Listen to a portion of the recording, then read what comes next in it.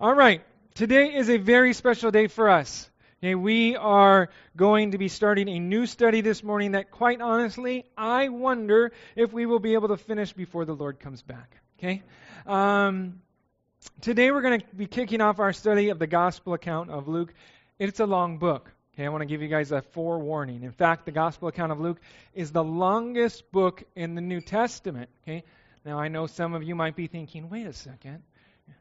Luke has 24 chapters, and Matthew has 28 chapters, and even Acts has 28 chapters. Pastor Glenn's wrong.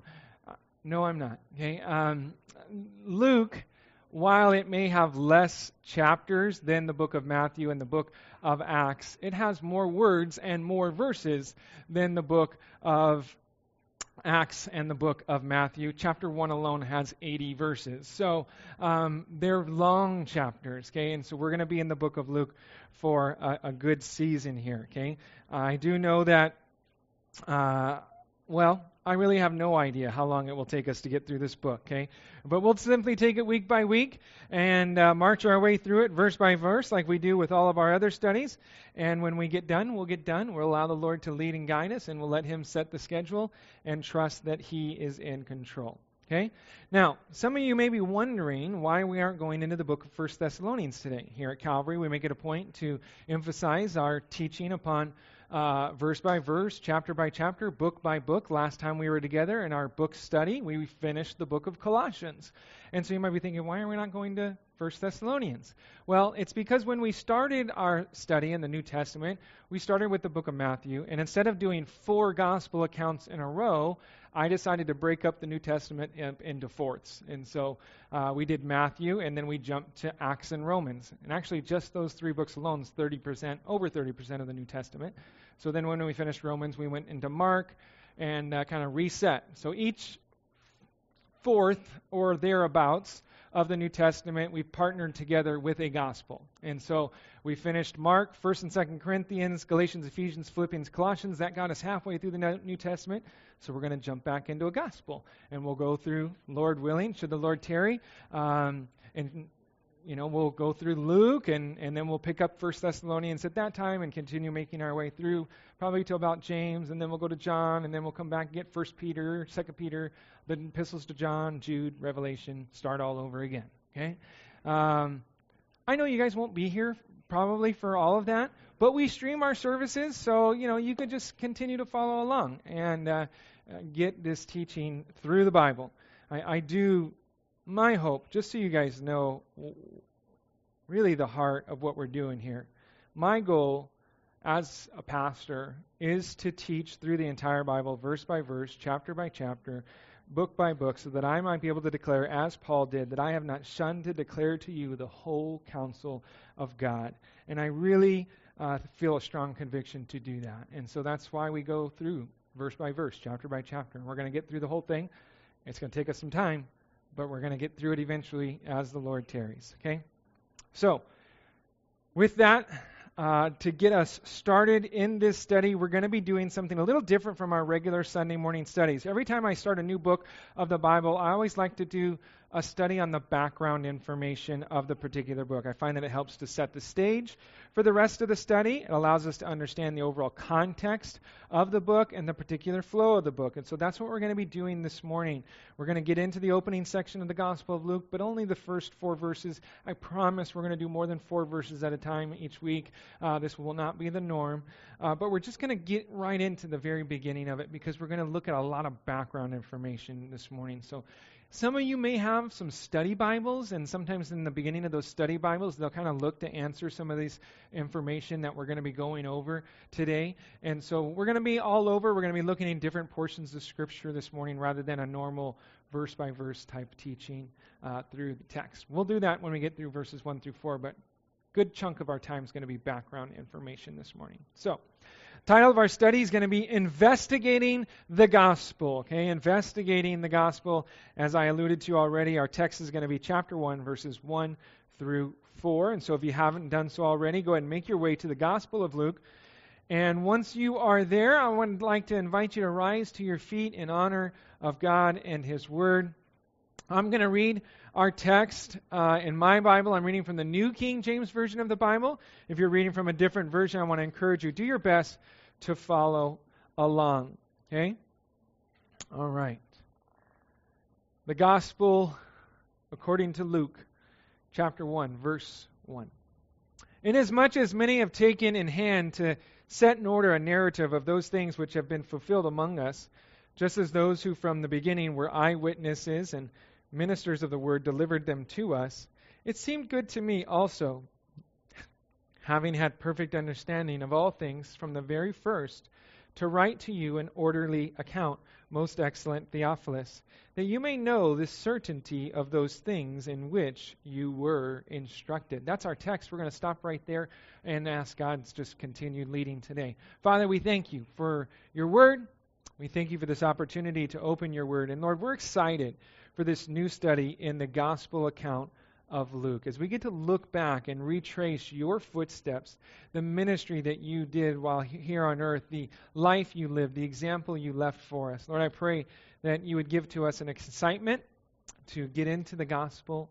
Lord, and I pray that you would even give to us just a fresh set of eyes, as I'm sure most of us have probably read the gospel accounts before, and we might think, oh, this is familiar. Lord, I pray, open our eyes. Lord, give to us expectant hearts, that you're going to meet with us and that you're going to speak to us each and every time we open up your word. And so, Lord, may that be so this morning. As we've opened your word, we pray, speak to us, lead us and guide us. We ask and pray in Jesus' name. Amen. Amen. You may have a seat. Now, in order to gather the basic background information of this gospel account, we're going to ask ourselves the basic questions about the gospel. Okay, we're going to ask the who, the what, the when, the where, the why, and the how of the gospel of Luke. And we're going to start with an easy one. It's who. Okay, who wrote the gospel of Luke? Luke. Okay, yes. All right. Just checking, making sure you're there.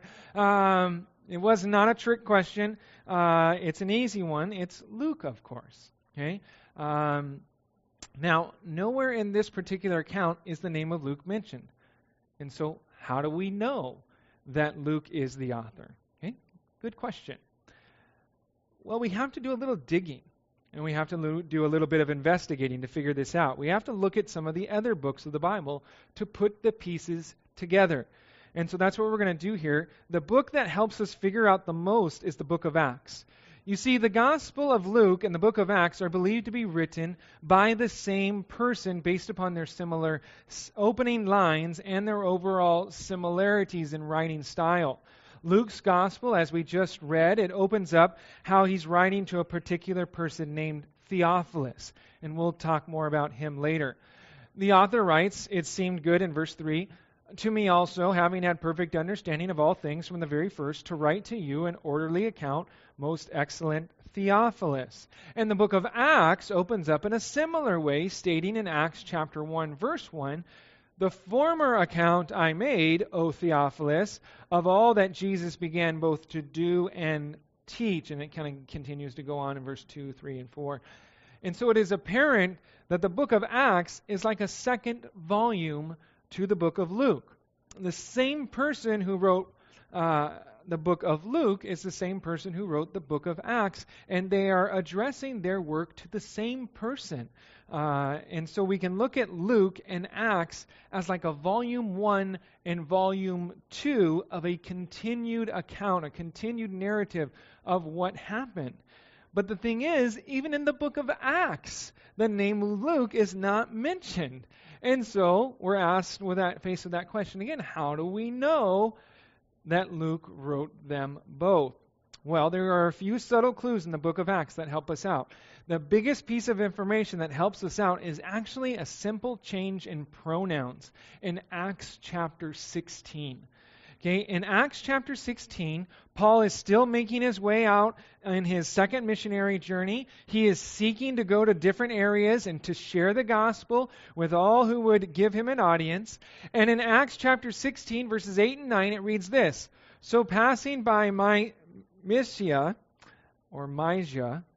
they came down to Troas, and a vision appeared to Paul in the night. A man of Macedonia stood and pleaded with him, saying, "Come over to Macedonia and help us." And so the author speaks of Paul and his travel companions in the third person plural form. They. Okay, do you see that in verse 8? So passing by, they came down to Troas. But then something changes in verse 10 of Acts 16. It reads this in verse 10. Now after he had seen the vision, immediately we sought to go to Macedonia, concluding that the Lord had called us to preach the gospel to them. And so the author of the book of Acts inserts him into the narrative in Troas. So the author joined with Paul and his travel companions at that time. And so that lets us know that the author of both Acts and Luke was someone that was a traveling companion of Paul's. Okay?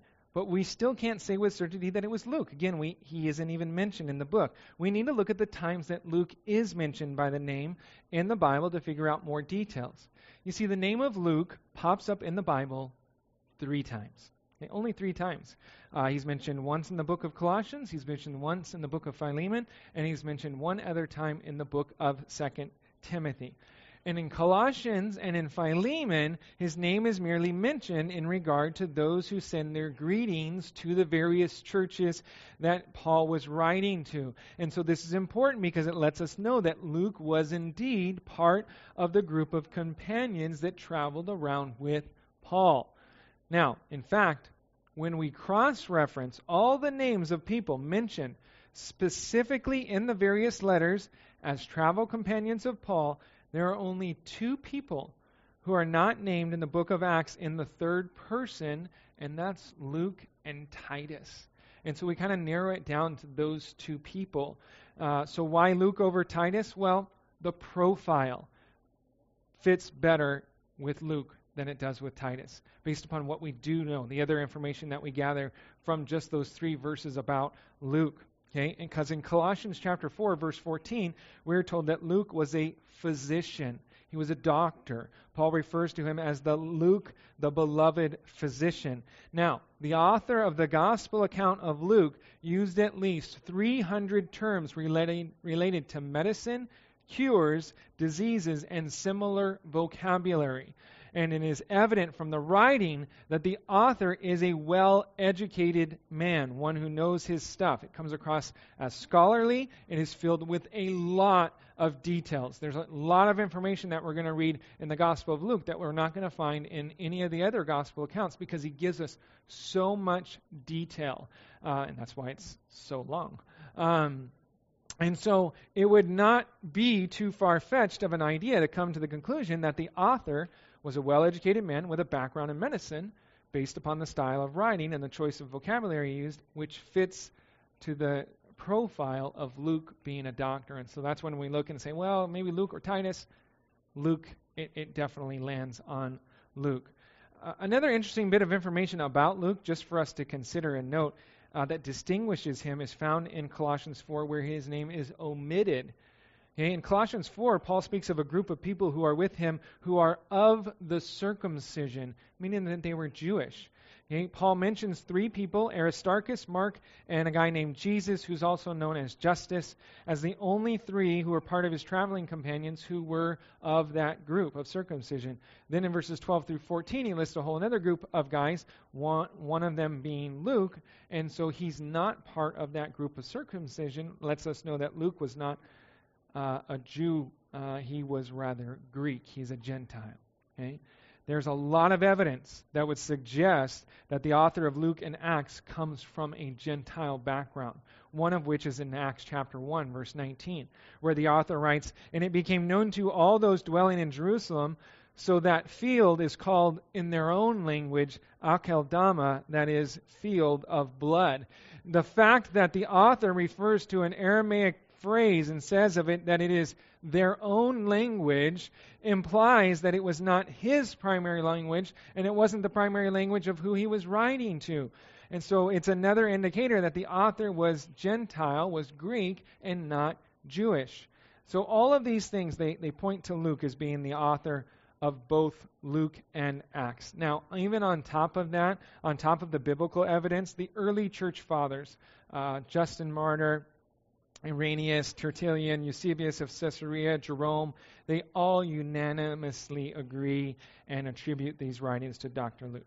And so, we can be quite certain that Luke is indeed the author of this book, not just because it says so up at the top of your Bibles, okay? And you're like, oh, it's Luke. Well, how do we know, right? Well, we know because what the Bible tells us, and we also know because of church fathers and history supports this fact. So there really is little doubt to the authorship of these two books, the book of Luke and the book of Acts. Now, another who question we want to ask is, to whom was Luke writing? Again, this is an easy one. The intended audience is told to us. Okay, but there are actually multiple answers to this question. Specifically, we can say that Luke was writing to someone referred to as Theophilus. We really don't know much about Theophilus. The name is used only the 2 times that Luke mentions it in his greetings, and nowhere else in Scripture is it found. The name Theophilus means lover of God. Theo, God, phileo, love. And so this is lover of God. Some have speculated that perhaps Theophilus isn't meant to be a proper name, but more of a description of someone who Luke was writing to that was a lover of God, someone that loved God, wanted to find out more about Jesus Christ. However, the fact that Luke refers to him as most excellent Theophilus would tend to support the idea that this is in fact a real person, because that was a very important title that was used, and usually it was reserved for people of high-ranking Roman authority. Luke would use this same exact term when he referred to both Felix and Festus in the book of Acts. They were both procurators of Judea, or governors, basically, of Judea, and they had this same title, most excellent or most noble. Okay? And so the fact that Luke references Theophilus in such a way indicates to us that Theophilus was more than likely a very high-ranking Roman authority or official. Now, it could be that both are true, that Theophilus was a lover of God, seeking more information about the gospel that he had heard about, and that he was a high-ranking Roman official, but we can't say with certainty. We just don't have enough information.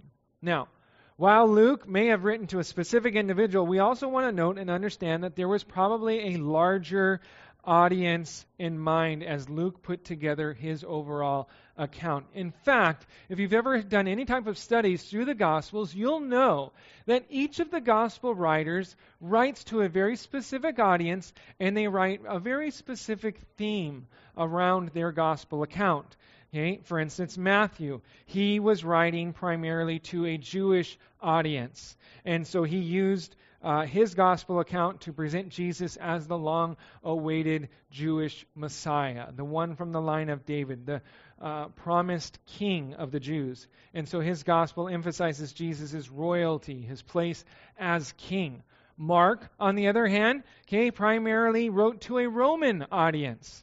And so the emphasis upon his message was presenting Jesus as the suffering servant. You see, Rome was filled with 2 sorts of people, those who had and those who did not have. Okay? And there was a lot who did not have. Rome at this time was filled with millions of slaves. And so Mark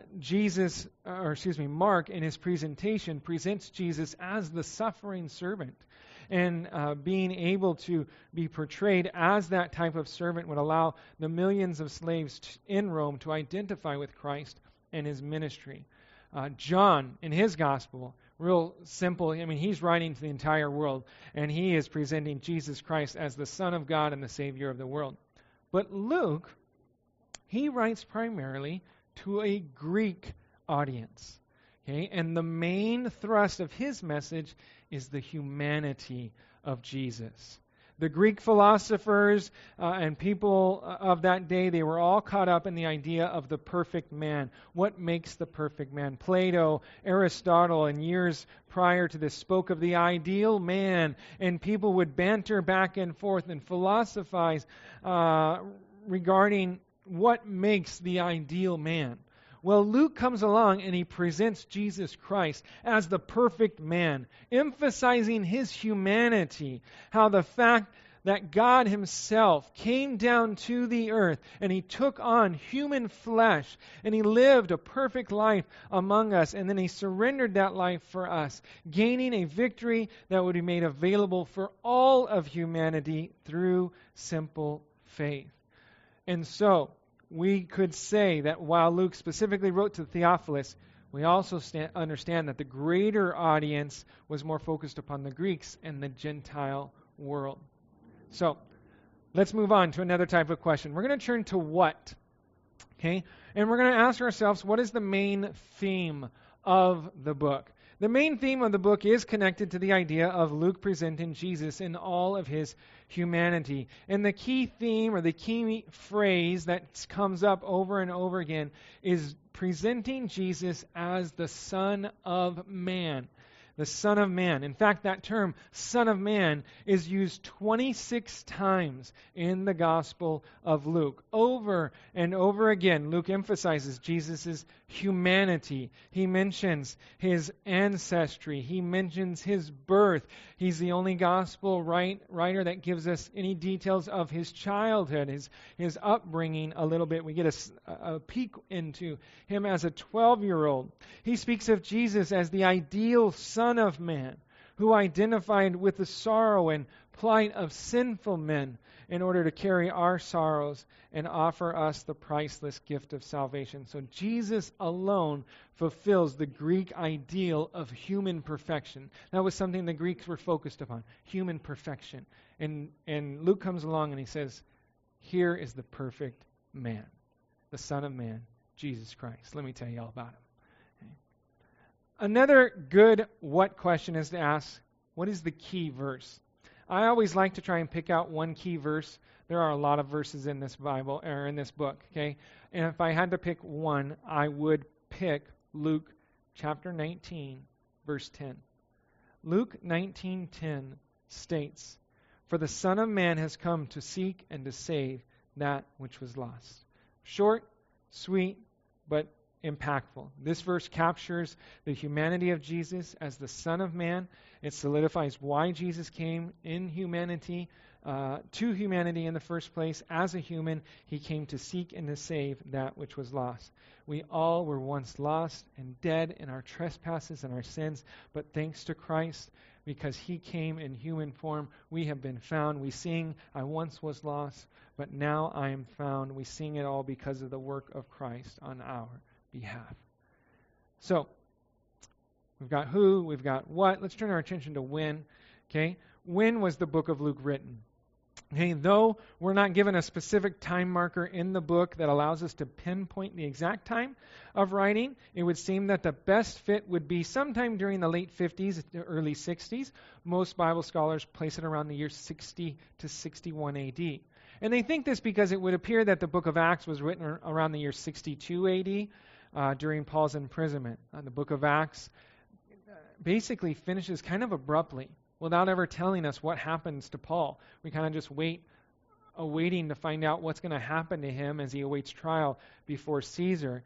And historians place Paul's trial before Caesar in the year 62 AD, and so they say, well, Acts must have been finished before that time, and so if Acts was 62 AD, that means Luke has to be before that. And so you start doing some of the math, and you come out that if in fact the book of Acts was completed before Paul got final word, which I do believe is the case, it would mean that Luke came before that. We do know that Luke traveled with Paul during his time as a prisoner. He was with him while seized in Jerusalem. He was subsequently imprisoned in Caesarea for a couple of years, and then he also was with him during his imprisonment in Rome. So most scholars agree that the 2-year imprisonment in Caesarea would have given Luke ample time to do his investigation of the gospel accounts, interviewing key eyewitnesses, gathering intel from those who were part of the earthly ministry of Jesus Christ. And then while Paul awaited his trial before Caesar, there would have been time to put this account all together and send it out. And so we know that Paul was in prison from about the year 59 AD to 62 AD, so we kind of put it right in the middle of that. 60 to 61 AD is our best guess as to when this gospel, this gospel was recorded for us. Now, closely related to our when is our where. From where did Luke write this? Again, it depends on whether or not he was in Caesarea or he was in Rome. We do believe that it was during Paul's imprisonment, but we know that he was in prison awaiting trial. In Caesarea, Felix and Festus kind of gave him the raw end and just kind of let him sit in Caesarea for a couple years, waiting it out before he finally appealed to Caesar, and they sent him on to Rome, and he had to wait there under house arrest. And so in one of those two places is where we believe the book was written from, Caesarea or Rome. More than likely Rome, where Caesarea would be his time to gather all of his intel and all of his facts, put it all together, and probably finalize it while Paul was in house arrest in Rome. All right. Who, what, when, where, why? Why was the book written? Okay, we are given the answer because in this, Luke tells us the purpose within our text this morning. He wanted to present an orderly account of the narrative of those things which had been fulfilled among them, namely the gospel message, that Theophilus and anyone else who may read this account would know the certainty of those things in which they had been instructed or taught. Okay, Luke's purpose in writing was so that people would know with certainty that the gospel message is true, that it is reliable, and that it has been thoroughly investigated and sought out and been found to be 100% accurate and true. The life, ministry, death, and resurrection of Jesus Christ was a real historical event that took place during the early first century. Okay? The accounts of the gospel have been tested and verified by all sorts of different sources. It has been verified over and over again throughout the years. The gospel is real. Okay? The gospel has stood against all sorts of different tests, time and time again. It has proven itself to be trustworthy, to be a reliable account of the details of what transpired during the days of Jesus' earthly ministry. And that was the purpose behind what Luke is writing. He wanted everybody to know with certainty that what we have is true. Okay? And we can trust it. Lastly, we're going to ask how. How is the gospel account outlined? It is a very big book. It's a long book. We can get very detailed. I'm going to try and make it really simple. Break it up into 4 sections, all revolving around the Son of Man. Okay? From chapter 1 through to the beginning of chapter 4, the main emphasis will be upon the introduction of the Son of Man. We're going to look at events preceding Christ's birth. We're going to look at his actual birth. We're going to look at a little glimpse into his childhood and some of the things that took place prior to his 3-year earthly ministry. Okay, so that will be the introduction of the Son of Man. From chapter 4 through a good chunk of chapter 9, the emphasis will be upon the ministry of the Son of Man. Okay? We're going to look at a number of different activities that Jesus was involved in, from casting out demons, healing the sick, teaching and preaching to the masses as well as the individuals and within the synagogues. Now, from the end of chapter 9, there starts to be a change in the reception of Jesus. Up until that point, everybody was really excited. Everybody's bringing out their sick people. Everyone's getting healed. Everyone's getting a free lunch. And it's like, man, wherever Jesus goes, everybody wants to go, and it's really great and wonderful. Well, somebody started getting wind of all this. The religious leaders, they didn't like it. And from the chapter 9, we start to see a divide happen. While there is a continued growth in belief by some, there is an equal continued separation from Christ that's going to continue all the way till chapter 19, where ultimately we're going to have 2 extremes. We're going to have those who love the Lord, that are disciples of the Lord, that have given their life to the Lord and everything, they believe in Him. And then there's going to be people that can't stand Him, that want nothing to do with Him, that are yelling out, crucify Him, crucify Him. And so that begins in chapter 9, the rejection of the Son of Man.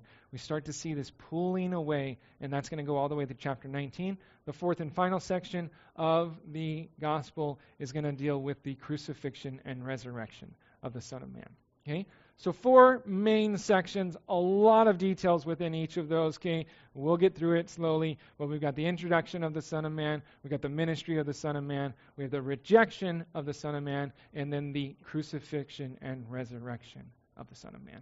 Okay, that's our outline, and we're going to do our best to kind of stick to that as we go through this gospel account. So with that complete, let's take a quick look at our text this morning, see what else we can learn from our time together. Read verses 1 and 2 again with me. Luke writes, "Inasmuch as many have taken in hand to set in order a narrative of those things which have been fulfilled among us, just as those who from the beginning were eyewitnesses and ministers of the word delivered them to us." I'm going to pause right there, right in the middle of that sentence, okay? Remember that Luke is investigating the details of the gospel account. He's like an investigative reporter. Okay? He's going onto the scene and he's trying to gather as much information as possible to put together an account of his own.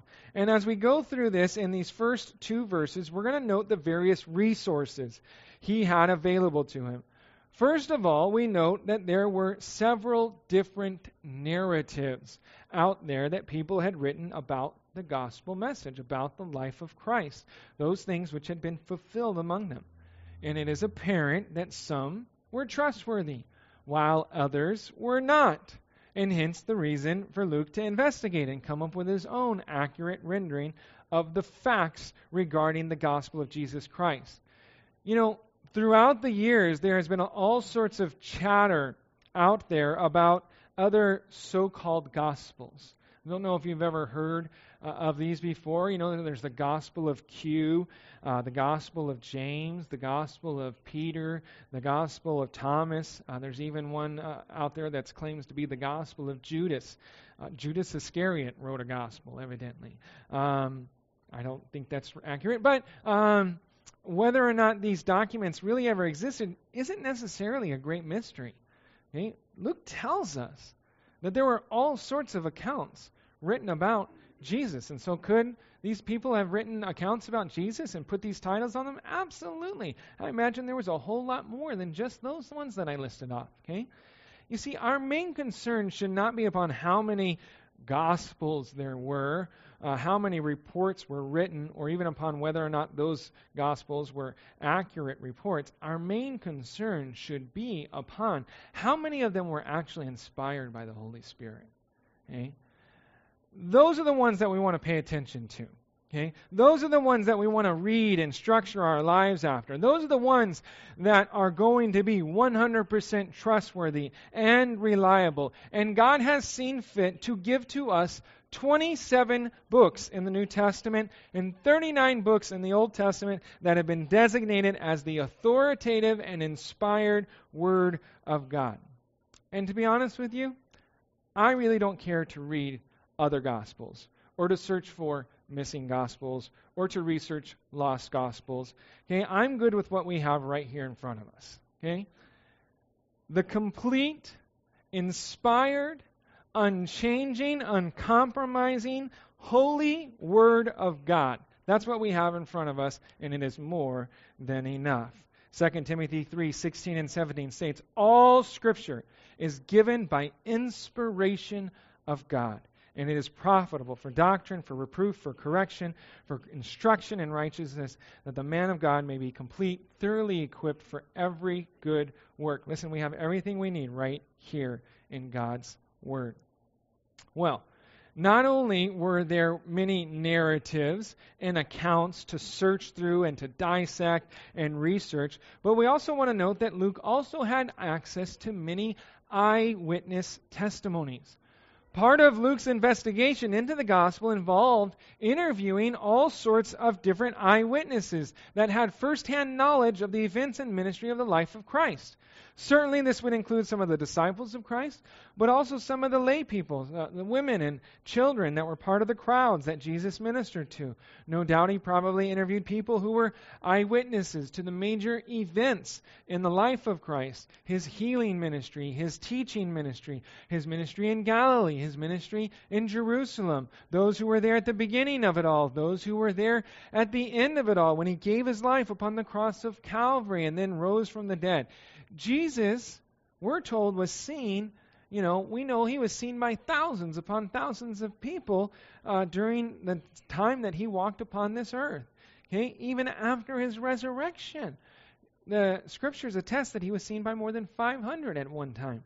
1 Corinthians chapter 15, Paul attests how Jesus rose again from the grave on the third day, according to the scriptures, and that he was seen by Cephas, then by the 12. And then it says, after that he was seen by over 500 brethren at once, of whom the greater part remain to the present, but some have fallen asleep. That's a euphemism for have died. So he basically says, hey, even after the resurrection, over 500 people saw him, and most of those people are still alive when he wrote the book of 1 Corinthians, which was before this time. And so there are a lot of eyewitnesses that Luke had access to. Okay, not only did he have written accounts as a resource, and eyewitness accounts as well, but he also had available to him those who ministered the Word of God, those who were actively going out and sharing the gospel message with the world around them. Those would include any of the apostles, the church leaders who were still alive at that time, which would have been most of them if we're talking about the late 50s, early 60s. We do know James, the brother of John, died in the 40s, but other than that, most of the other disciples, the apostles, the followers of Christ were still around doing ministry, proclaiming the gospel. And so Luke would have access to them. He would be able to interview them and to run his notes by them and cross-reference different things and to verify facts about specific things that took place. And as Luke gathered all of his evidence, from the written narratives to the eyewitness testimonies to the faithful ministers of the Word, he was able to come to a certain outcome, a certain conclusion. Let's read verses 3 and 4 once again. It says, "It seemed good to me also, having had perfect understanding of all things from the very first, to write to you an orderly account, most excellent Theophilus, that you may know the certainty of those things in which you were instructed." Well, we noted Luke's resources in verses 1 and 2. Here we're going to note Luke's results. What was the outcome of all this research? Where did it lead him? Well, verse 3 tells us that it led Luke to a place where he had perfect understanding. Your translation may read that he had carefully investigated, or having followed all things closely. The idea behind this Greek word is to make an extensive effort to learn the details and truth about something, to diligently search something out. He searched out everything that he could, and he carefully and he diligently put it all together in this account that we have before us in the Gospel of Luke. Now, verse 3 continues saying that he had perfect understanding of all things from the very first, or from the beginning, your translation may read. I do find that phrase, the very first, it's actually one word in the Greek, and I find it a very interesting word in the Greek. Here it would seem that they're using it as a marker of time. Since the very beginning, perhaps of Jesus' ministry, perhaps the beginning of his life, Luke had perfect understanding of all things from the very first. But this word is more often used to refer to a place and not a time. The Greek word is anothen. Okay? It means from above or from a higher place. It's used in substitution of from heaven or from the heaven or from God, since God dwells in heaven. It's used in verses like John chapter 19, verse 11, where Jesus says, "You could have no power at all against me unless it had been given you from above." Okay, anothen. Okay, also in James 1:17, where James writes, "Every good gift and every perfect gift is from above," anothen. Okay, and it comes down from the Father of lights, with whom there is no variation or shadow of turning. And so what Luke could be claiming is not that he had perfect understanding of all things from the beginning of Jesus' time, but that his perfect understanding of all things came from above. Okay? That they came from the Lord. That as Luke sought out the truth regarding Jesus Christ, that God revealed himself to Luke and confirmed the things that he had researched. That his findings were from above. that God had given him this complete understanding of the gospel message, and now he's set to put it down in the very report that we have before us. Okay? We do know that as a writer of the Scriptures, that Luke was indeed inspired by the Holy Spirit. That word inspiration, it speaks of being God-breathed. The Scriptures are God-breathed. They are inspired by God. Okay? And so to say that Luke's understanding and his knowledge of the events came from the Lord, that's not a crazy thing to consider. In fact, I would suggest to you that it ought to be understood and accepted as such. Luke was divinely inspired from above to give us this account. Now, continuing on, we see that Luke put together an orderly account, not necessarily a chronological order. We'll see some differences in the Synoptic Gospels, but there is a definite flow to his account. He's taking us from the beginning of Jesus' ministry, working his way on up to the cross, and the resurrection. And in verse 4, we're told why he did so. That we may know the certainty of those things in which we have been instructed. Theophilus had obviously been instructed and informed about the gospel of Jesus. And Luke, having researched everything and gathered his results, inspired by the Holy Spirit, he set out to make this orderly account so that Theophilus and all who read this account would know with absolute certainty that the things we've been taught about Jesus and his gospel message, they are true. They are certain. Listen, we do not have to have any doubts regarding the reality of the real life events that took place some 2,000 years ago when Jesus Christ walked this earth. He lived a perfect life, and he willingly sacrificed that life only to rise from the dead 3 days later. This is the gospel message. Okay? Jesus came to seek and to save that which is lost. He paid the penalty for your sins and mine, and we can now be forgiven our sins and trespasses by placing our faith in the completed work of the cross, in his victory over sin, death, and the grave. That's the gospel message. That's what we have here in the Gospel of Luke, and it is certain. It is true. Now, in conclusion, okay, I have to give you some application points, okay? I don't want it to be all academic here this morning. Okay? 3 things I want you guys to take with you outside of just this background information. 1, okay, they won't be up on the TV screen, so if you're going to write them down, write them down. 1, Luke was willing to do the hard work. He was willing to dig in and actually study the material available to him, to research it, and to figure it out to the best of his ability, the truth of the gospel. You know, the Scriptures exhorts us to do likewise. The Scriptures exhort us, be diligent to present yourselves approved to God, a worker who does not need to be ashamed, rightly dividing the word of truth.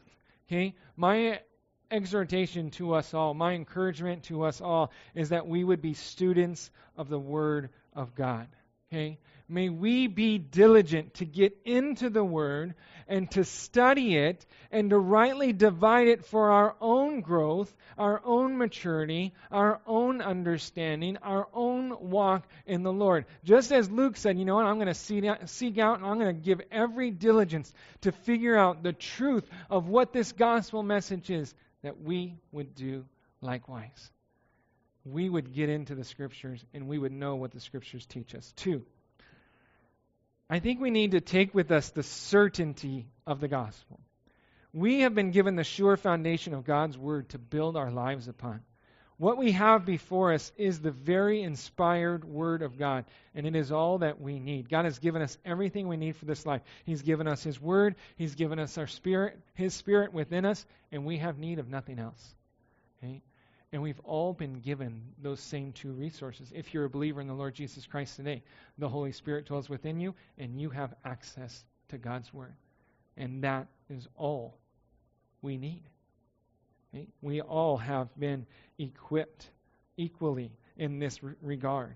We've all been given access to the Spirit of God and to the Word of God. Peter wrote, "Grace and peace be multiplied to you in the knowledge of God and of Jesus our Lord, as his divine power has given to us all things that pertain to life and godliness, through the knowledge of him who called us by glory and virtue, by which have been given to us exceedingly great and precious promises." God's word, it gives us the knowledge of the Lord. It teaches us all we need to know. It gives us great and precious promises. Everything we need to live godly for the Lord is here, and God has given to us. Third and finally, okay, I think we need to take with us the example of Luke, who was ready to give a defense of what he believed upon. Listen, I ask you this with all sincerity. Do you know what you believe? Do you know what the Bible teaches for yourself? I can come up here and I can teach Sunday after Sunday, Wednesday after Wednesday. Okay, you're only going to get a couple hours each week. You need to be getting into the Word yourself. You need to know what the Bible says yourself. Okay, but listen, not only that, can you give a defense of the gospel to anyone who may ask you for it? Theophilus asked Luke to go investigate the gospel message of Christ, and Luke was diligent to not only search out the scriptures, to search out the narratives, to get eyewitness testimonies, but he also to sit down and to respond to Theophilus and to give to him an accurate and thorough explanation of the gospel message. 1 Thessalonians chapter 3, verse 15 exhorts us to sanctify the Lord God in our hearts and always be ready to give a defense to everyone who asks us a reason for the hope that is within us with meekness and fear. And I pray that each and every one of us would not only be students of the Word of God. We don't want to just fill our heads with knowledge, guys. Okay? We want to be students of the Word of God, but we want to be proclaimers of the Word of God as well. We want to make sure that we're not just filling our head with the gospel, but that we're taking the gospel to the world around us. Amen? Amen. Let's pray. Father, we thank you for your Word. And we thank you for just this opportunity to get into the book of Luke. Lord, we're excited to follow through your footsteps and trust that you have just a wonderful work ahead of us, Lord. We submit our study of this book to you. Give to us an anticipation and an excitement that you're going to do great things. We thank you, Lord, that you've given us everything that we need. Lord, we thank you that your word is a sure foundation. It is the rock upon which we can build our lives. And we do so, Lord, securely and knowing, Lord, that there is no other foundation to build our lives upon. And so, Lord, lead us and guide us. Continue to minister to us throughout the week. Give us an excitement for the week to come. In Jesus' name, amen.